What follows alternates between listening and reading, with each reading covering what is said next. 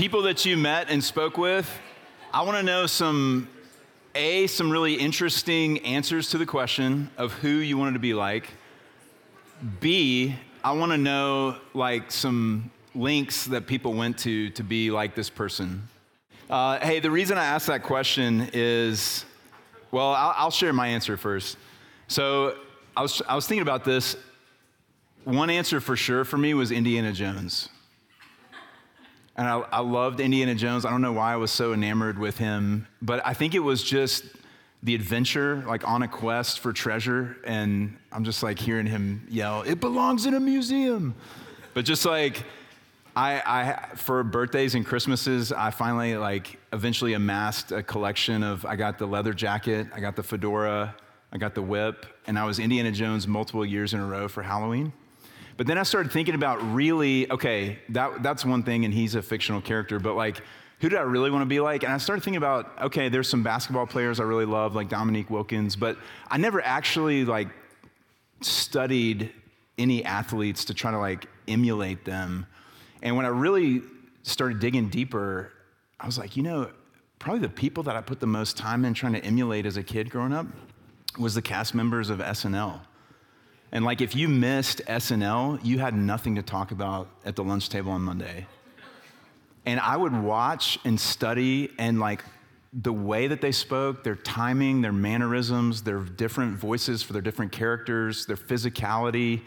And I would try to retell and recreate the skits, like sketches the next week as I was like talking with friends. But I was like, yeah, that's actually probably the truest answer for me to that question of like actually getting into trying to be like and look like and talk like and sound like these people. And the reason we're going here is because this is our sermon series for the summer. It's called Apprenticing the Master. And it's born out of this idea that we're noticing about all of us, myself included, like as we are Christians, sometimes that word can mean different things. But when we go to Scripture and we read about Jesus calling people to be his disciples, that always only means one thing. That always only means like actually coming and following me. And what we've fallen into, we could talk forever about all the reasons and pieces to the puzzle, but is that this understanding of what it is to be a Christian is just to believe certain premises, but that they have varying degrees of impact on our actual lives. Something about following Jesus or being a disciple of Jesus is only about information transfer. It's like taking a class. And so we come here and we learn things. That's why we're really drawn to sermons. We're really drawn to podcast sermons. We're really drawn to books. Those are the waters that we feel the most comfortable in. But then when we walk over here and we start talking about these other things like prayer and corporate prayer and the spiritual disciplines and thinking about the things that actually impact my everyday life of like what I say when I'm out in the world and what I do with myself out in the world and out in my week, and how I think about my life, that is less comfortable. And so this sermon series is born out of this desire to really take this summer, take this time together and explore what it is to really be disciples of Jesus. And to take, today is an intro. We're talking about the concept of discipleship, but each week for the rest of the summer is going to be just this bite-sized piece of actual living, like components of what it is, pieces of following Jesus that are tangible, that it can be practiced, that can be put into practice. And we think about the word disciple, that's not a word that we use much anymore outside of this specific context. And I think the best word for disciple now, as it translates to our world, is the word apprentice. And that's why we're calling this Apprenticing the Master. But give me some answers to this question. What skills or vocations do you know of just throw it out there, where there are still apprentices, where people still apprentice other people. Electrician, what else? What? Glass blowing. What? Tattoo artist, sushi chef. Say that 5 times fast. What else? Doctors. What else? Jedis. Yes. If there's an enclave of Jedis nearby, I would like to talk to you. I'd be interested. I don't know if I'm too old. What else? What else do you apprentice? Carpentry. Okay, so all the things we just said, I don't think anyone's going to argue with me that for all of those things, any one of those things, the actual being with and spending a lot of time with the master and the actual doing of things, practicing the thing that you are learning to do is essential, right? There is none of those things. The reason we have apprentices and not just classes on those things is because none of those things is it sufficient for you to just be handed 3 books and go read them by yourself, understand the concepts, and I was going to say, and then go try to do it, but what I think I'm going to say now is to read those books, understand the concepts, give those books a thumbs up, and then never move toward doing those things at all. And so that's why we're here. We're like, you know what? I'm not the expert here. In fact, I'll share more, but I was very convicted this week. I'm like, am I a disciple of Jesus? So this is not me speaking down to everyone else. This is me with you as your brother saying like, I'm not necessarily doing great here either. And so the prayer is this summer, Jesus, would you help us actually be your disciples? Would you help us to follow you? Would you help us be your apprentices?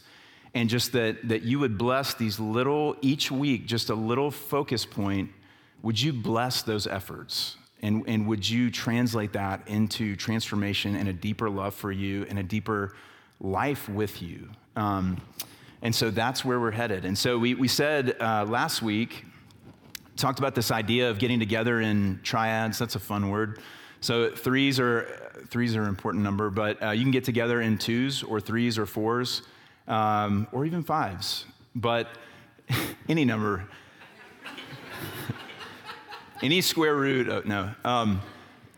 But the idea is that we're breaking from groups for the summer so that you could get together with like other people, that this would be lived out, this would be a tangible, felt thing, and that you could find time. This is not homework. This is just a practice of getting together, grabbing coffee, going for a walk, whatever it is, and just each week we're going to give you a little prompt to, one, think about and process on your own, but also to think about and process in community and just talk with one another about that prompt. And what is this like? What is the Lord bringing to your mind as you spend time thinking about this week? I had a conversation with, I was actually working on my sermon in a coffee shop, and the woman who was taking my order, I said, hey, this is a random question, but if you'll humor me, who in your life do you try to emulate? Like, who do you want to be like? And she thought for a minute, and she said, I think my older brother. And I said, okay, like, tell me why. And she said, well, because he has a plan to retire by the age of 35, and he's really good with finances. And I said, okay, yeah, thanks for sharing that. And she said, thanks for making me think. And I walked away from that conversation. I'm like, that's, one, it was cool that she was honest and thought about that with me. But that answer, I think, is really telling of like, okay, that is something, to be financially independent, to be retired by the age of 35, okay, that's something you could aim for. I know if we pulled off the layers, there would be a bunch of roots in that of like security and freedom and things like that. We want those things. But if we actually walked the paces and kind of explored what would that be like if you became like your brother and you became financially, you were set for life at the age of 35, then what? That's not a full enough answer. for who we are as human beings and what we were made for. That's not enough. And then her just response to say, hey, thanks for making me think. It's like, yeah, none of us are thinking about this. We're all just moving through life kind of in these, it makes me think about just going downstream in a river, like little paper boats on a river. And we're just kind of being carried wherever we find ourselves, the community we find ourselves in, the friends, the roommates, our job, the people we work with, the industry that we're in, and kind of what's normal for that industry. All of these things are just shaping us. And so this place, this community that is Midtown West is one of those things that's shaping us, but without like a deep intention for following Jesus and apprenticing him, this is, and all of the things that come with this is just one other piece of that puzzle, just another little rock in the stream that makes us go this way instead of that way. But we're actually still not necessarily disciples of Jesus. We're just being influenced by his teaching in some way, but that's just one of many waters, streams that's flowing in to make this river that's directing our life. And we actually don't know the answer of why are we doing the things that we're doing? What are we aiming for? And really the question I think that we're all asking, we put different words to it, all of us, but is really like, what is the good life? I want the good life. I want to live the good life. And that can mean shallow things like, certain financial status or success, but it can also mean deeper things like I want to feel good. I want to feel at peace. I want to have joy. I want to experience real love and deep relationships with people. But it's all this, like the total package of like, we're just looking for the good life. And if we knew of the good life within ourselves, where I'm going with this is we have to follow somebody. If we knew the good life in ourselves, then we wouldn't feel a lack. We wouldn't feel anxiety. We wouldn't feel fear. We wouldn't feel worry. Our obsession with more information would wane. We need more information because we're trying to figure out what is the good life. And we're trying to lead ourselves there. And we're taking in little voices from everywhere, including Jesus is one of those little voices. And the people in our industry that we're trying to get ahead in, they're some of those voices, and our peers are some of those voices, but we're still the ones that are trying to lead ourselves there. That's why we're obsessed with information. That reveals that we're looking for something that we don't have the answer to. That's why our pursuit of different hobbies and interests feel frantic. Because I'm just hurried. I'm worried that I'm running out of time. I'm trying this. Okay, that's not it. I'm trying this over here. And it's this hurried pace of I'm revealing my life is screaming out. I actually don't know how to find the good life. I'm trying really hard, but I'm still the one in the cockpit. I'm still the one in the control tower trying to make all of this work. And so the good news is that we can come to Jesus and be his disciples. We can come to him and let him lead us. So in order for us to understand, get the context that we need for this passage, we're going to have a little interactive history lesson from first century Galilee. I need to find, I need Josh, come on up, him. Okay, I need Jory, come on up. And then, let's see. Let's go, forgive me, but Spencer's dad, come on up. Yeah, I'm serious, come on up.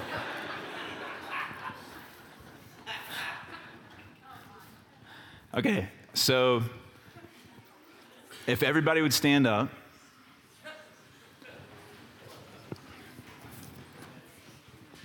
Okay, Jory, if you'll kind of come stand in the front here. Okay, so if we were in first century Galilee and we were Jews, Jory is your rabbi for primary school. So welcome everybody to school, Jory. Okay, so this would be sort of like the one-room schoolhouse. Like each little synagogue would have its own school. And so Jory is not a particularly famous rabbi. He's just a dude, and he is teaching all kids starting at age 5, going age 5 to 12. This is called the Bet Sefer, or Beth Midrash, or the house of study.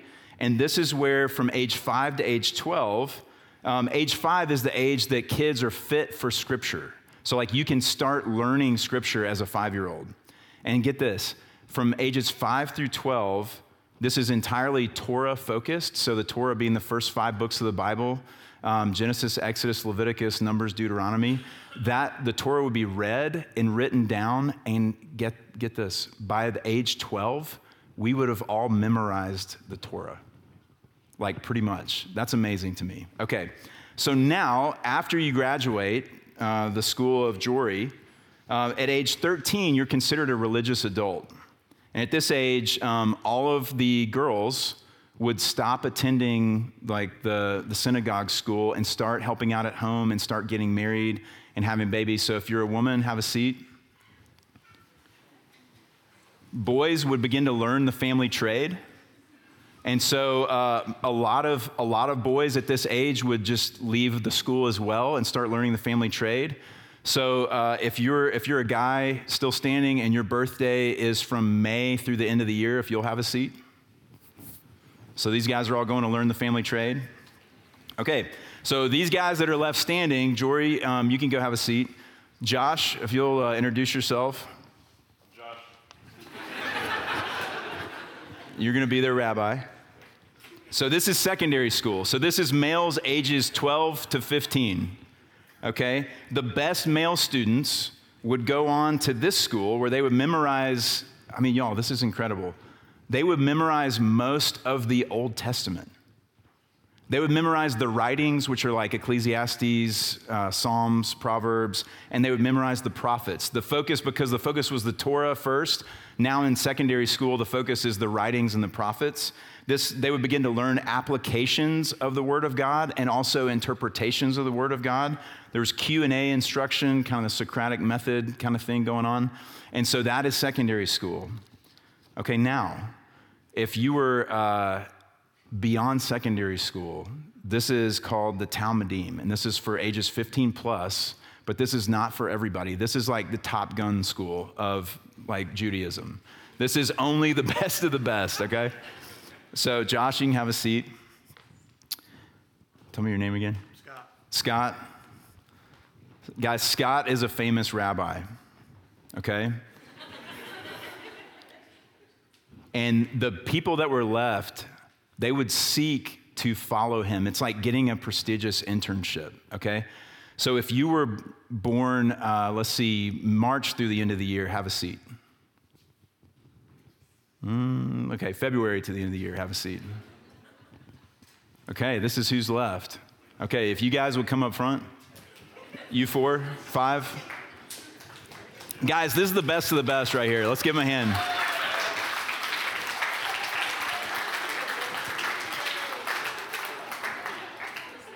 Okay, if y'all would just all kind of line up over here. Trevor, you're the perfect person to be up here. Thank you, Lord. So the deal here is Rabbi Scott is not necessarily from their hometown, but they know of him because these famous rabbis travel and speak. It'd be like, just the famous pastors that write and theologians that write that everybody's kind of heard their stuff. They would apply and seek out to be a disciple of this rabbi. And so what that process looked like is you would go and you would ask if you could follow him. And then he would put you through a grueling interview where he would interview you about everything in the Old Testament, applications, interpretations, to see if you've got what it takes to follow him. And so, Daniel, you ask if you can follow him. Scott, I follow you. I don't know you yet. No. Hey, Scott. No. Yeah, go have a seat. Ask him. Scott, can I follow you? I don't think so. Yeah.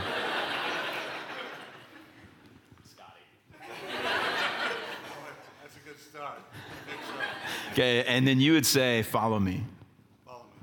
And then you would go literally stand behind him. I'm going to sit down. Yes, you're done. Yeah. No, you're not done. Okay, ask him. Scott, can I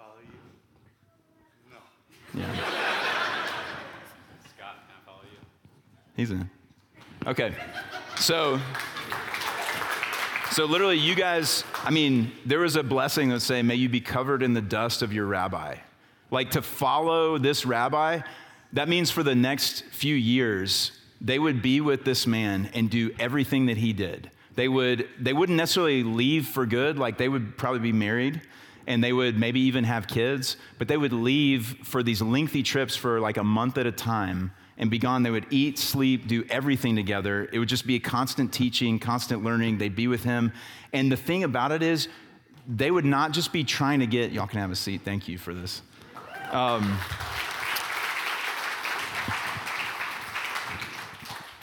Here's the big difference. They are not trying to nail this internship so that they can go get a prestigious job. They are not trying to get a passing grade. They are not trying to master just the information. Their goal in following a rabbi like this is to be that rabbi. I want to say what this man says. I want to do what this man does. I want to be just like him. It's like me watching SNL. Like, I want to study his mannerisms. I want to study the way that he answers questions. I want to study the way that he thinks, the way that he leads people through processing. I want to do what he does, be with him, be as close to him as possible, and be as much like him as possible. And at the end of this Talmudim process, Rabbi Scott, when he thinks it's complete, he would turn to his followers. Trevor would probably wash out at some point, let's be honest. But he would turn to Ben and he would say, you have become as much like me as possible. Now you go and make disciples. And then it would be over. And then Ben would now become a famous rabbi that travels and teaches. And I just thought it was really important for us to know this background into which Jesus speaks when he starts using this language that we're so familiar with, but maybe we're not as familiar with as we thought. So who's reading our scripture passages this morning? All right, Lindsay, come on up. Today, we're going to be in 3 different passages, but we're going to start in Matthew 4, verses 18 through 22. Matthew 4, 18 through 22. While walking by the Sea of Galilee, he saw 2 brothers, Simon, who is called Peter, and Andrew, his brother, casting a net into the sea, for they were fishermen. And he said to them, follow me, and I will make you fishers of men. Immediately they left their nets and followed him. And going on from there, he saw 2 other brothers, James, the son of Zebedee, and John, his brother, in the boat with Zebedee, their father, mending their nets, and he called them. Immediately they left the boat and their father and followed him. Matthew 11, 28 through 30. Come to me, all who labor and are heavy laden, and I will give you rest. Take my yoke upon you and learn from me, for I am gentle and lowly in heart, and you will find rest for your souls. For my yoke is easy and my burden is light. And Matthew 28, 18 through 20. And Jesus came and said to them, all authority in heaven and on earth has been given to me. Go therefore and make disciples of all the nations, baptizing them in the name of the Father and of the Son and of the Holy Spirit, teaching them to observe all that I have commanded you. And behold, I am with you always to the end of the age. This is the word of the Lord. Thanks be to God. Father, as we come to you, we are already worshiping you, and we continue to worship you. Lord, would you speak your word to all of us through me, and would it be only your word, Lord? Anything that I say that is not of you, that you would cause it to fall down and not be remembered. But Lord, the things that you want to say to us today, would we all just be completely captivated by those things? Lord, would they sit in us? Would your words that you are speaking to each of us just sit in us and give birth to new life in our souls? And we ask this in your name and in your power, because it does require that. It's not something that we can do on our own. So Lord, we need your supernatural power to have our eyes open, to have our ears quickened, to have our mind quickened, to have a heart of affection that desires you. So Lord, would you do that? And we ask this in your name, Jesus. Amen. Okay, so I just want to highlight a few things from each of these 3 passages of what discipleship of Jesus looks like as we're sort of introing this concept for the summer.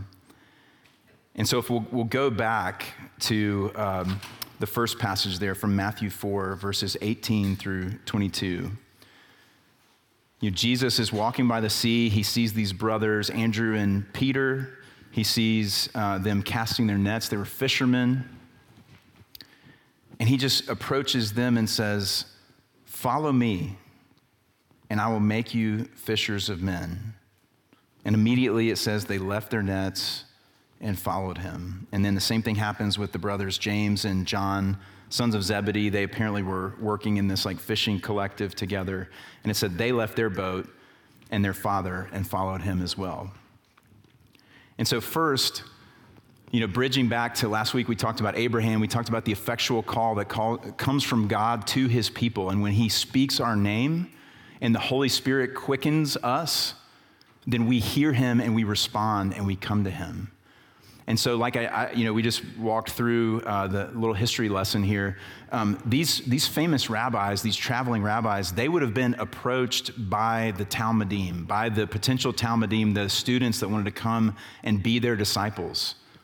But Jesus flips this on its head because God is always the one that speaks first. That's why we have a call to worship every Sunday. Because we don't start. Us showing up is a response. Us worshiping is a response. He is always the initiator. And so here, Jesus comes to them both in this power, but also this humility of a famous rabbi was not walking around asking people, "Please follow me." But Jesus comes to these fishermen. These were not the top gun. These were not the best of the best. These were not the best and the brightest from secondary school. They were just normal people. And Jesus came to them specifically and said, "Follow me." And we see from the response, that was this effectual call from God. The Holy Spirit enabled them to receive this call, and they left their lives. They left what was known to follow him. And they may not have left him completely, but now everything they were radically disassociated from their former vocations and their former priorities, because there was this new total commitment that now changed and transformed everything. It was the lens through which they would see and do everything now, was this being disciples of Jesus, now informed how they would interact with the people in their life, how they would interact with the vocations that they had. He was their number one priority now. So he issues this call, and it's a call that he issues to all of his people. There is no such thing as a Christian who is not a disciple. There's not this gap of like discipleship is for the people who are like some new version of the Top Gun Academy. It's just someone in a reading that I read this week pointed out that the word Christian is only used 2 or 3 times in all of Scripture, but the word disciple is used many, many times. Everyone that Jesus calls to himself to be his, to whom he is Savior, he is also Lord, and it's not that you can sever those things. Like if we are in Christ, we are disciples of Christ. And so, as I shared earlier, this was really convicting to me this week. I mean, I'm a pastor, so I spend time in Scripture. It's my calling. It's what I do for my work. But as I was reading this and thinking about this and praying about this, I thought, I'm like, Lord, am I your disciple? Because I just think about like the way in which I think about my life and the rubric that I look at all of my life through, and to remember this calling and commitment, that this total commitment to be a follower, a disciple, an apprentice of Jesus. If I'm honest, most days that does not inform the decisions that I make or the words that come out of my mouth. And I was so thankful this week for just a chance to repent and remember and return and say, Lord, would you please change this about me? So I pose this to us as a body, not as worldly conviction, but Lord willing, as godly conviction. Like the kind of conviction that I experienced this week, where it was not a shame of, okay, no, you've not been a good disciple, you need to go sit in a corner. but it's this conviction of like, oh man, that makes me sad that has not been true. And it cultivates this new, deeper desire for it to be true. To the Jesus who loves me, whose love for me will not change, and to go to him and say, will you change this in me? Will you give me a deeper desire to be your disciple? Would you show me more and more how to think about living this life, how to follow you and emulate the things that you do, the things that you say, and for that to actually be the thing that sets the course for my day, that I'm trying to listen to your voice. I'm trying to put practices in place that help me actually follow you.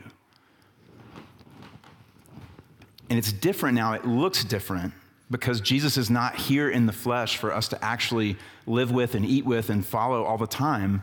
But the concept is the same because he is present with his people. He is present with us, and he is putting the same call on our lives. And he says, follow me and I will make you fishers of men. He is the one who changes us. We do not change ourselves. He changes us, but he does so as we open our lives to him. He can't make these guys fishers of men if they show up about a third of the time that he is trying to teach them or trying to help him do part of his ministry. And I'm not saying that in terms of like you need to spend more time doing religious activity. That's not necessarily the case at all. You may need to spend less time. But it's the whole idea of internally, the decisions that I make are informed by being a disciple of Jesus, and that is the number one priority in my life. And that changes the way that I approach my life. The call on us, it is our responsibility to come to him and to follow him and to be in his presence and to be open to him, and then he does the transformation. He makes us more like him. He makes us fishers of men. And it's interesting, this phrase, fishers of men, it does mean, it's a play on words because these men were fishermen. But it also was a saying that was well known in the Jewish community of, that's a fisher of men would be a rabbi whose teaching was so captivating that it would be like catching men in a net. And so he's saying, I'm going to teach you how to show the world a new way of living that is captivating because it's what everyone was made for. And as you follow me, and as you become like me, and as you call people to join you in following me, it will captivate people. It will captivate you because this is exactly what you were made for, is this life with me.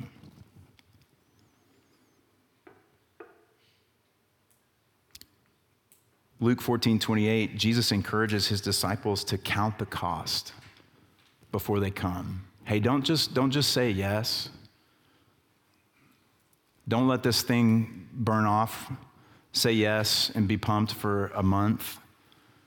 You know, I did a wedding yesterday for Andrew Pica and Amy Marino, and something that I say in those weddings, something that's a part of a wedding service is, because of what this is, because you're entering into a covenant with God and this other person for as long as you both shall live, and because of what it represents and because of how the Holy Spirit joins this union, it is not to be entered into lightly. It is to be entered into soberly. And so certainly the same holds true for being a disciple of Jesus. Don't just say yes, really stop and think about this. Do you want to be like Jesus so much that it will be the controlling force in your life? Or not? It is total commitment, but it is a total commitment that is beautiful, and it is a total commitment that, Jesus is no hypocrite. He never asks us to do something that he hasn't done first. John 15:13-15 says this, "Greater love has no one than this, that someone lay down his life for his friends. And you are my friends if you do what I command you. No longer do I call you servants, for the servant doesn't know what his master is doing. But I've called you friends, for all that I have heard from my Father I've made known to you." And in John 5:19, Jesus also says, "The Son can only do what he sees the Father doing." He was a disciple, so to speak. Whatever the Father does, the Son does likewise. And so Jesus is saying, I know what it is to be a disciple. I have followed my Father to the deepest, darkest ends of obedience. I have followed my Father's call in my life to the cross so that I could bring you life, so that you could not only be my disciples, but you could be my friends and my brothers and sisters. Because me following him, because of his great love for you, him calling me to the cross, because of my great love for him and my great love for you, following his call to the cross, now all that separates us from God has been put on our Jesus and has been dealt with. So now there is nothing that separates us from him. In Christ, we are friends of God. We are also sons and daughters of God, and we are also the bride of Christ, and he comes and dwells in us and makes his home in us. The love of the Father and the love of the Rabbi.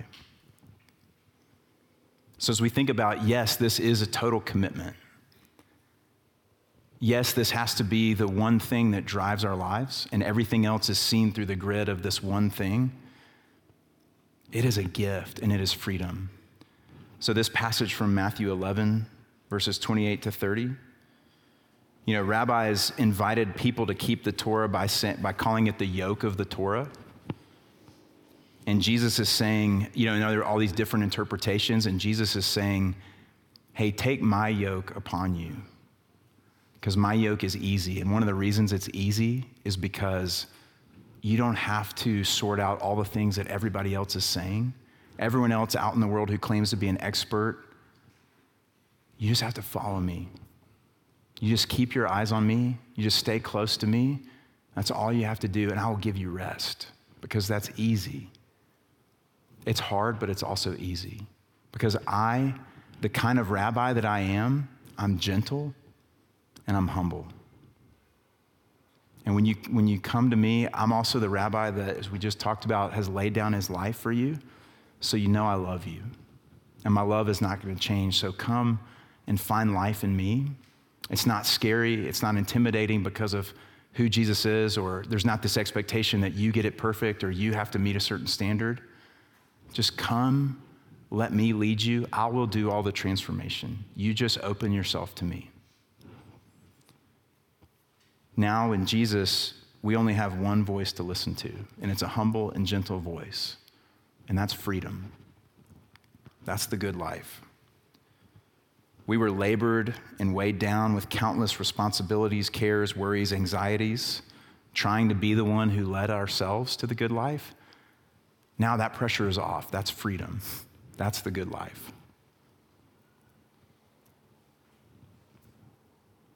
And what happens when we realize, like I did this week, like maybe you are right now, that I really haven't been apprenticing Jesus in the way that I should be, that is good for me.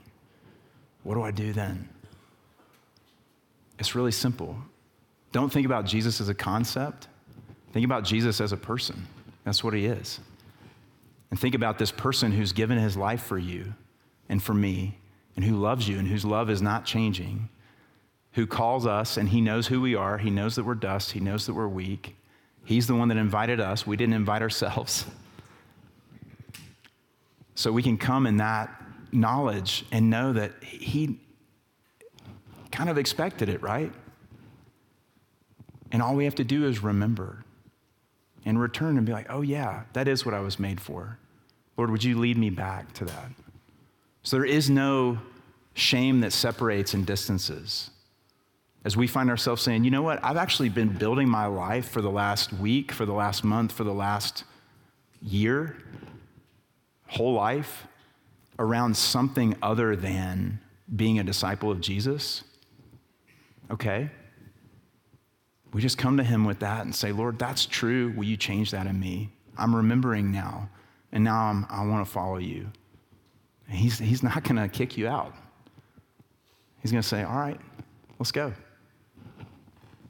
That's freedom. That's the good life. And just a couple things on this passage from Matthew 28. This is the end of discipleship, is becoming like Jesus and inviting others to become like Jesus with us. That's what discipleship is. sharing with them what we've learned so far. But unlike other rabbis, our rabbi is not going anywhere. He says, behold, I'm with you to the end of the age. So our life now is a little bit different from the Top Gun Academy. It's that we are never finished apprenticing Jesus until he returns. And there's never a time that he separates himself from us and we're off on our own. We are always apprenticing him. He dwells in us. He is leading us always. And we are leading others. We are at the same time, it's not divorced like it used to be of apprenticing him, and then we're completed, and then we start apprenticing other people, having them apprentice us. Now that's happening always at the same time. So even if you've only known and been following Jesus and apprenticing him for a week, you can have people apprenticing you as you follow him. And if you've followed him for 40 years, you're still following him. You're still apprenticing him. There's still things to learn. Okay. So this is the journey we're on for the summer. So if you throw the prompt up. This is also going to go out in the weekly email, but if you want to write this down or just take a snapshot.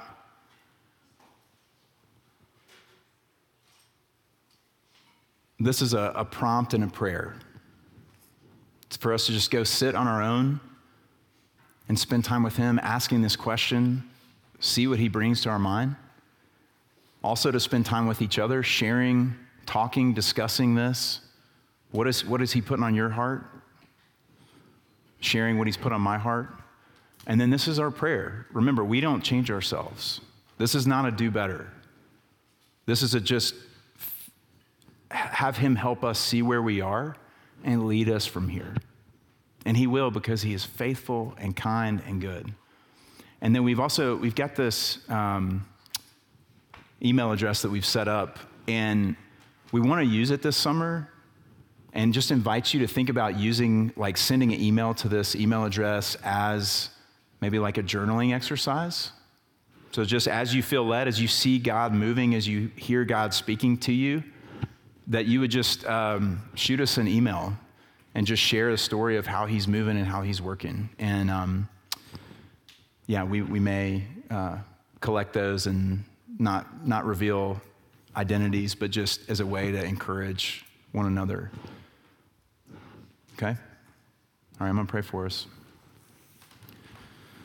Father, thank you. Thank you for calling us. Lord, thank you that we're not elite. We don't bring anything to the table except a deep need for you.